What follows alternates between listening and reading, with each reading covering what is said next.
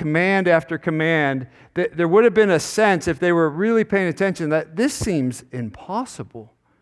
And there would have been a strong encouragement. You need to seek the Lord and keep seeking the Lord. And so the first point is seek the giver of good gifts.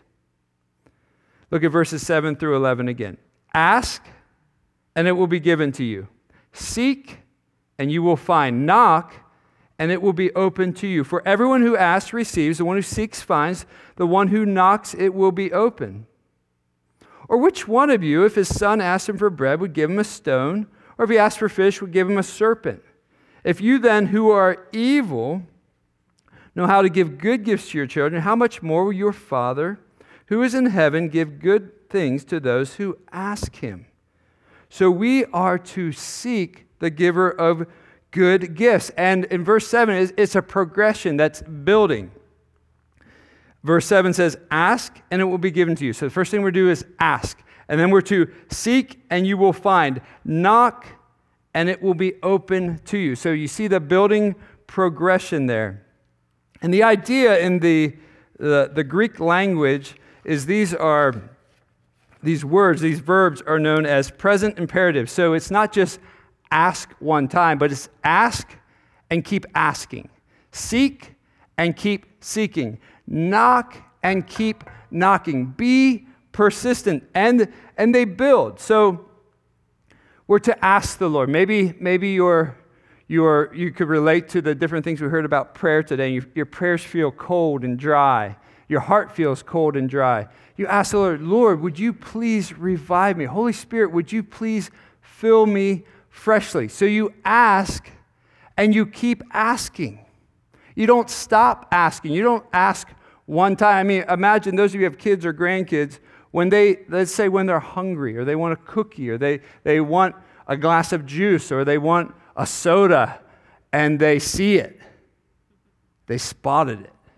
And now they're going to ask, and they're not going to ask you one time. They're going to ask you and ask you and ask you. They're going to be persistent. That's how we are to be with our relationship with the Lord. Ask and keep asking. The idea of seeking seems to go a little bit further. So maybe your prayer is, Lord, I want to know you more. I want to experience your power more. I want to experience your freedom more. I want to experience the abundant life that you promise. Well, that's a great prayer. But then the next natural step would be, Lord, I'm going to open your word. I'm going to read your word. I'm going to think about your word. I'm going to even memorize your word. I'm going to join a church. I'm going to actually go to the church that I join. And I'm going to be with God's people. And I'm going to open my life up to other people. And so you're asking, and then you're taking some action in your pursuit. You're seeking, and then you're knocking. You are persistent. You are passionately persistent. You are not stopping. Jesus told a parable where he's honoring persistence in prayer. And this is the parable in Luke chapter 18. And he told them a parable to the effect that they ought always to pray and not lose heart. Did you catch that? Pray and not lose heart. Some of you might be at the period of time, I've lost heart. No, I've actually lost heart a long time ago. Pray, do not lose heart. Here's the parable. He said, in a certain city there was a judge who neither feared God nor respected man. And there was a widow in the city who kept coming to him and saying, give me justice against my adversary. For a while he refused, so the judge didn't listen. But afterward he said to himself, though I neither fear God nor respect man, yet because this widow keeps bothering me, I will give her justice, so that she will not beat me down by her continual coming. So the persistence is honored and commended. And the Lord said, hear what the unrighteous judge says.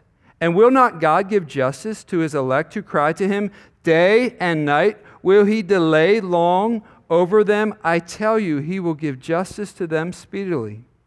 Nevertheless, when the Son of Man comes, he will find faith on earth. So we are to be persistent. If we really believe God is who he says he is, he's the maker of heaven and earth. He's the one who spoke all things into existence. He is all powerful. He is all knowing. He is all loving. He is all wise.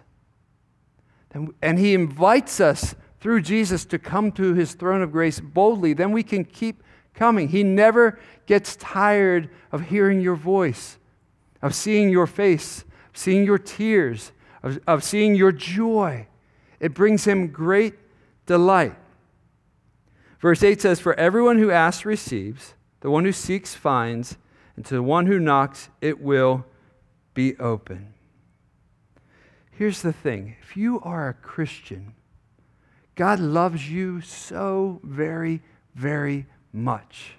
He loves you way more than you could ever imagine. And we know that because he sent his son Jesus to live for you, die in your place, pay for the punishment that you deserve, and Jesus rose from the grave on the third day. So when God sees you, you are covered in Jesus' perfect righteousness. And he invites you to come, to keep coming, to be very, very persistent. I want you to get this. So hopefully to help you remember, I have some props today. This is a tennis ball. To you, this looks like a tennis ball. To me, this looks like a tennis ball. To my chocolate lab Hershey, this is pure delight. This is what he lives for. This is what he was made for. He is a chocolate lab who is trained or genetically somehow made by God to find great delight in retrieving. And so this tennis ball, as soon as Hershey would get it, he will bring it back to us over and over and over again. When we're tired of throwing it, when we're tired of hitting it with a tennis racket, when it's covered in slobber, he just keeps dropping it at our feet over and over and over again. He's 11 years old, which is old for a dog. And even when his body is failing, he is relentless in dropping this at our feet so that he can find joy. So that's how we should think about prayer. God is the source of true satisfaction and joy. And so we should be relentless. Keep going no matter how tired you are, no matter how you feel, no matter if you feel nothing. Faith is, I believe you are who you say you are in your word, so I'm going to keep coming. Just like Hershey keeps relentlessly coming over and over again. These are words to live by. Keep seeking, keep asking. And Jesus is looking at a crowd, and he's most likely looking at a crowd that's like us. Some messy people, some complicated situations, some people that feel really ashamed of their complicated choices and situations that they've made. And so he wants them to know that God is going to honor their persistence. Look at verse 9. "Or which one of you, if a son asks him for bread, will give him a stone?" God's not going to be cruel to you. So, to help us, "Hey, Dad, I really like a loaf of warm bread. I'm hungry. Here you go, son. Here's a stone. Break all your teeth and enjoy." Like a human father's not going to do that. How much more a perfect father? When you ask, sometimes he says no, but even that is for our good. But many times he says yes. I'm not going to give you a stone. I'm going to give you what is best for you, what will satisfy you. Then he has another example. Or if he asks for a fish, why give him a serpent? Why give him a snake? "Dad, I really like salmon tonight with a little bit of Old Bay and a lot of butter." "Okay, son, well, here you go. Close your eyes. Got something for you. Here you go." No, Dad's going to do that. Stop thinking of the Lord like that. Stop looking at the Lord through your maybe present circumstances and thinking, well, that's what it feels like. That's not who he is. He's not going to trick you. He's not going to give you a snake when you ask him for fish or whatever it is. See, part of prayer is believing God is who he says he is. It takes faith to believe in the God revealed in the Bible who is the one true God. Then he says in verse 11, "If you then who are evil know how to give good gifts to your children, I mean, we're fallen by nature, we're sinful by nature, how much more will your Father who is in heaven give good things to those who ask him? You can ask him for good gifts. Noah and Rachel are receiving a good gift, a gift of marriage. That's a good gift from a loving Father. Keep seeking, keep asking, keep knocking. As Jesus is landing this sermon plane, he's now going to go into another subject. And this subject really is going to be a summary statement of all that he has taught so far in the Sermon on the Mount. And you know this summary statement. Even if you didn't grow up in a church, you know this summary statement. You know it as, most likely, as what's called the Golden Rule. So this is what he says in Matthew 7, verse 12. So the plane has turned the corner, it's starting to come down. So whatever you wish that others would do to you, do also to them. For this is the law and the prophets. So the point I'm calling this, treat others how you desire to be treated. So whatever you wish that others would do to you, do also to them. For this is the law and the prophets. In other words, if you do this, you are fulfilling the law and the prophets, the command to love the Lord and to love your neighbor as yourself. Now, if you've studied this at all, you might know that many religions and philosophies have some version of the so-called Golden Rule. The NIV Study Bible says it this way: the so-called Golden Rule is found in negative form in Judaism, in Hinduism, in Buddhism, in Confucianism. It also occurred in various forms in Greek and Roman ethical teaching. For whatever reason, it often shows up in the negative form. Don't do this. Now, Jesus takes that and he spins it, and he puts a positive spin on it. He says, so whatever you wish that others would do to you, do also to them. For this is the law and the prophets. Now, what makes Christianity unique is it's the only faith where part of the faith is the power to actually do it. So everybody could have it, but by nature, we're going to fail. We're going to fail to do it. We're going to fail to love our neighbor as ourselves. We're going to fail to do whatever we wish would be done to ourselves to others. We're going to miss that at times. Well, this morning, some of you might have watched me as I was carrying this poster around and having people sign it or sign their initials and write a line on it. Might be hard to see from where you're sitting. But so what this is most of our office staff, I told them nothing. I said, all I need you to do is write your initials and draw a straight line. And nobody actually asked any questions. They all wrote their initials and drew a straight line, which was really nice. So we got myself, Dave Marshall, Melissa Jones, Melissa Baum, Maris Marshall, Cynthia Snyder, Kathy Carney. I didn't get everybody, but I got most. Well, these lines, these look fairly straight. They look pretty good. And if you look closely, some look better than others. But none of them, if you have a ruler beside them, are actually straight. Pick on Dave and myself for a moment. So Dave's looks straight from a distance, but a little crooked. Mine looks somewhat straight, but it actually has a big curve to it. We'll pick on Cynthia. Hers got a little bit of curve to it as well. See, here's the thing. When it comes to the law and living by the law, what we tend to do as humans is compare ourselves with one another. So some of us are a little more crooked than others. Some of us are a little more accurate, more precise than others. But when we compare it to the perfect standard, the perfect rule, which is God's word, all of us fall short. So the use of the law in the Bible kind of goes two ways. One is a standard, a measuring stick. So think of it this way with Matthew 7:12.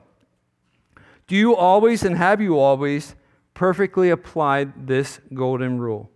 So whatever you wish that others would do to you, do also to them. For this is the law and the prophets. So have you, and do you, and will you perfectly apply this your whole life? Probably not. I would say definitely not. I have not. So let's just use one example. Your kids are throwing a total tantrum. Do you come in with great patience and love and gentleness and kindness? That's the goal, right? That's not the reality all the time. Let's say you got cut off in traffic. God bless you. May God's grace be. That's not what comes out of your mouth, if you're honest. That's not what's in your heart. You're not really doing this at times. See, God's law functions two ways. One, it's a standard. We fall short. And that drives us to Jesus. That's kind of the point of the Sermon on the Mount. You need a Savior. This is impossible to live out without a Savior. But then Jesus saves us. You turn from your sins. You trust in Him. And you have followed the one and put your faith in the one who could draw perfectly straight. If Jesus drew a line, it would be perfect because He perfectly met the standard. He is the standard. So then what happens is when you become a Christian, you're made a new creation. God's Spirit comes inside of you. And now you have power to do what is not natural to you to do. So you can actually walk out this golden rule. So whatever you wish that others would do to you, also do to them. For this is the law and the prophets. One commentator I was reading, James Montgomery Boyce, he said that this golden rule, it's kind of like a pocket knife. I took it a step further, asked Jim Allshouse if I could borrow his multi-purpose tool. I want you to think of the golden rule as a multi-purpose tool, or if you remember Swiss Army knives, or I bike a lot and I have a multi-purpose Allen wrench tool that I keep with my bike in my bike bag. It has multiple purposes. Well, what he said about the golden rule, which I think is very insightful, is imagine you're in a people situation. You have no idea what to do. It came up very suddenly, just like right on you. Maybe it's you're at a grocery store and the people in front of you are fighting with the person at the checkout. Maybe it's there's a car wreck and you just happen to be right on the scene. Maybe it's something at work and somebody gets promoted above you and you feel stuff. Well, he's saying this verse is like a useful pocket knife or Swiss Army knife or multi-purpose tool. You can just, before you even have a chance to pray and seek counsel, maybe you don't have that opportunity. Okay, you go right to this golden rule, these words to live by. So whatever you wish that others would do to you, do also to them. For this is the law and the prophets. Maybe you're at work and you hear that a coworker just had sudden tragedy happen in their family.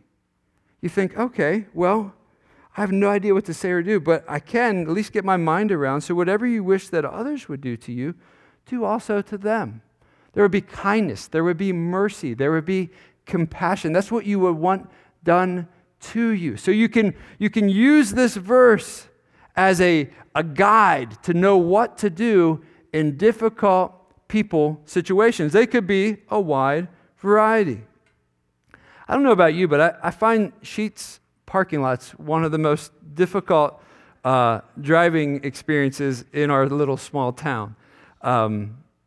They've thought of everything except how to get the traffic going the right way in their parking lot. So maybe you get cut off. Maybe somebody gives you a hand gesture. Maybe it's sudden. Okay, what should I do? I want to treat them how I want to be. Oh, maybe they just didn't see me. Maybe they're having a bad day. Maybe who knows what. But I'm going to just show them mercy. I'm going to overlook that. Maybe right after church today, you're going to go to a grocery store to get something for a picnic. And while you're there, there's a younger mom in line, and kids are just melting down, throwing groceries out of the cart. They're not your kids. You don't even know the lady. Well, if I was in that situation, what would I want someone to do? I want them to help me. I want them to not stare at me. I want them not to scowl at me. I want to show compassion. Hey, this won't last forever. Well, I'll help you. Maybe even pay for the groceries. So you can pull this out like a utility knife, like a multi-purpose tool. When you're locked in conflict with a friend or a relative, okay, what would I want? I want them to at least own what they can own. Lord, help me to own what I can own. Maybe you're driving, somebody has a flat tire, and you know how to fix a flat tire. What would you do?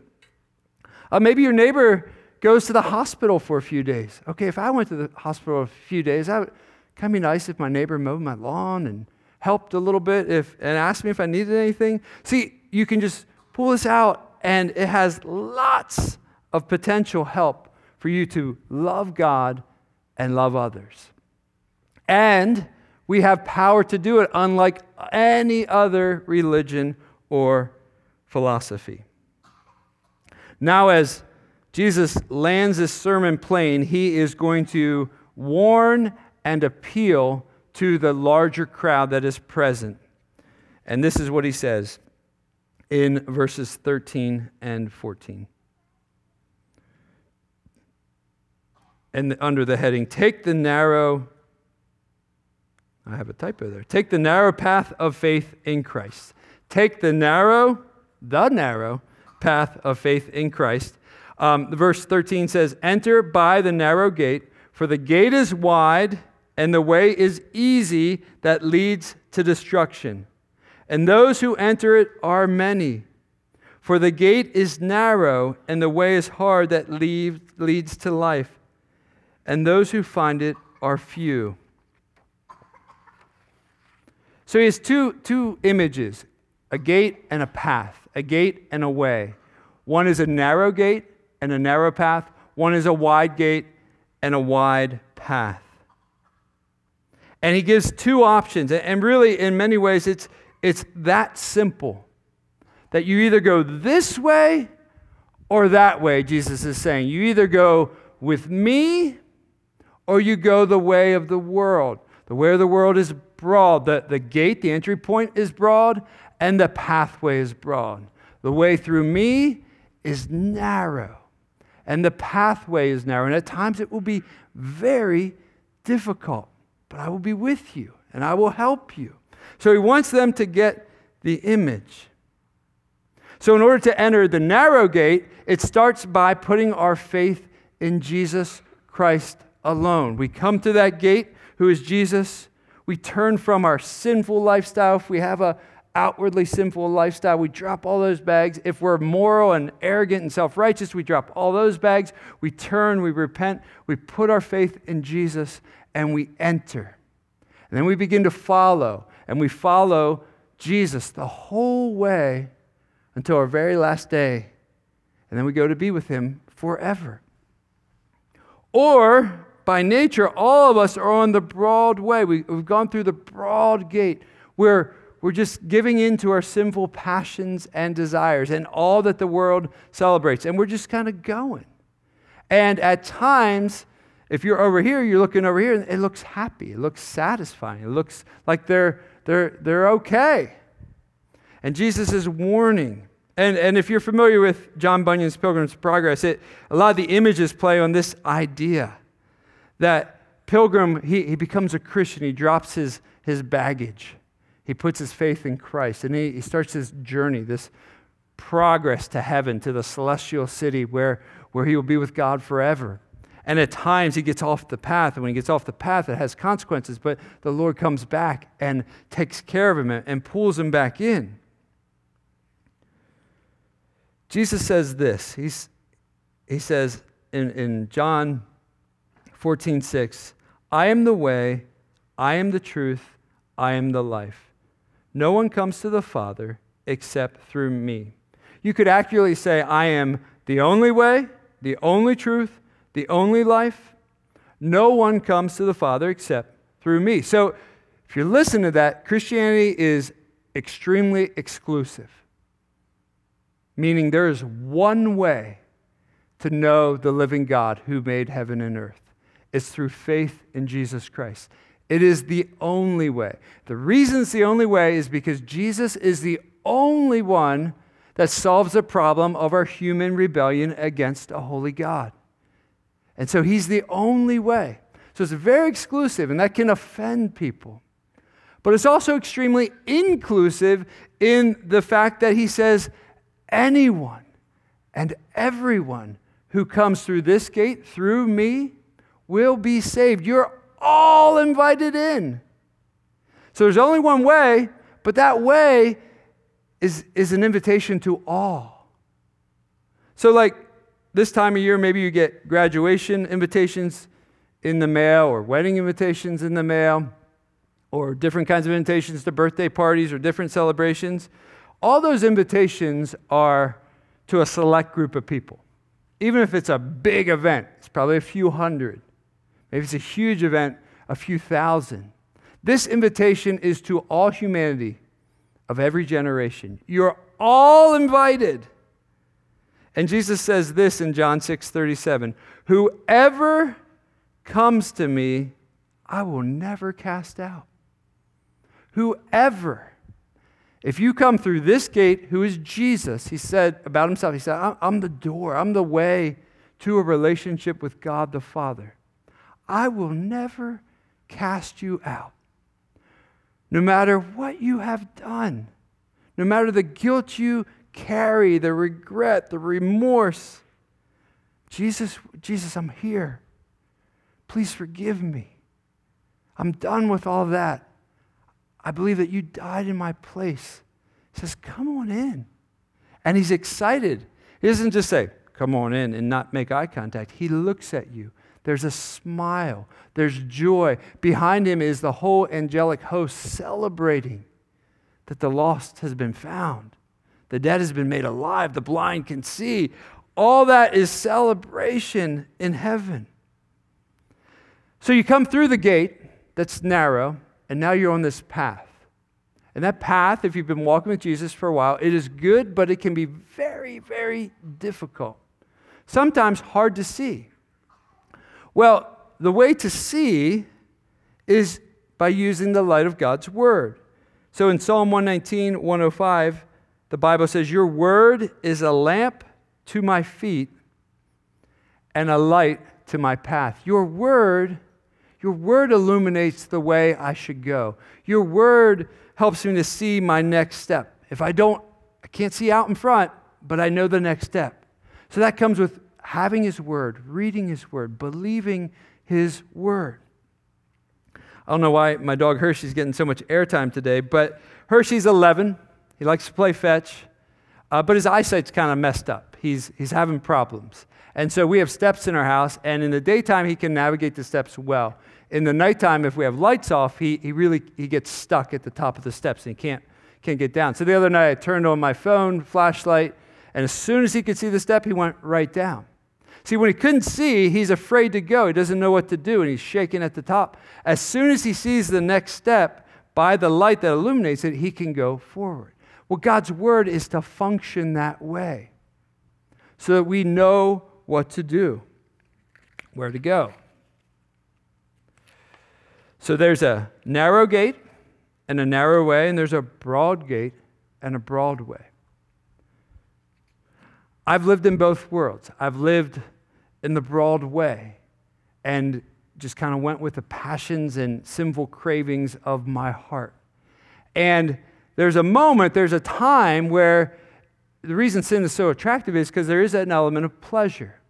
Now that pleasure is like a big juicy worm on a hook. So if you're the fish, they take a bite of it, oh, that tastes great. And then all of a sudden they're hooked, and now they got a big hook in their mouth, and now they're on the fillet table only 20 minutes later. So it has some pleasure, and it has massive consequences. Well, the broad way, the image I have in my mind is kind of like if you've been to the Clarion River, I'm sure yesterday and today and tomorrow, it will be packed with tubers on inner tubes and kayakers going down the stream. And everybody's having fun.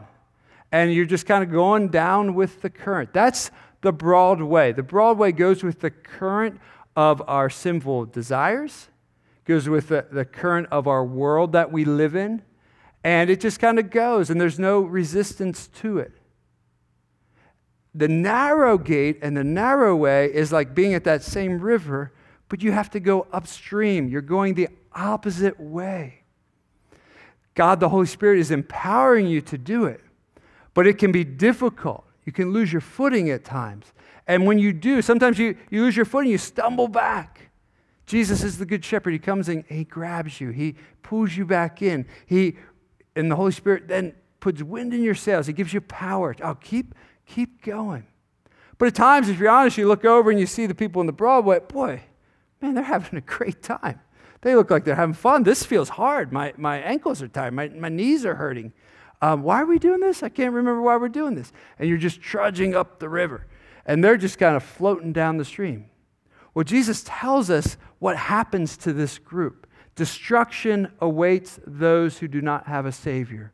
There's a holy God that is just, and he will punish those who do not have a Savior. And so though what looks like fun for a time ends in destruction. And having lived in this broad stream for a while as a teenager, not only does it look fun, but oftentimes people are lying. They become enslaved. You're no longer in control. You can't get free, even if you want to get free. And so it's not even true. So those of you who are enticed by that reality, whether that's actually seeing it or seeing it on social media, it just looks fun. You got to believe God's word, that eternity is real. Heaven and hell are real. The only way you're going to make it to heaven is through the gate that is Jesus. He is our perfect Savior and substitute. There's no life in that way. And so if you're over here, part of our call is to rescue those who are over there. They're no different than us. Same human nature. We've been saved, so we're to rescue, we're to appeal, we're to be ambassadors for Jesus.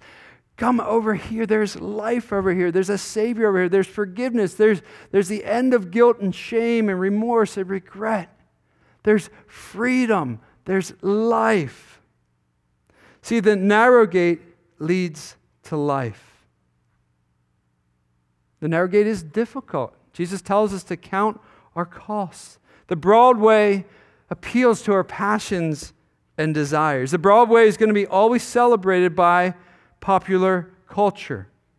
The Broadway does inevitably lead to destruction. Maybe you're on that Broadway and you've had a taste. Oh, this isn't what I thought it was.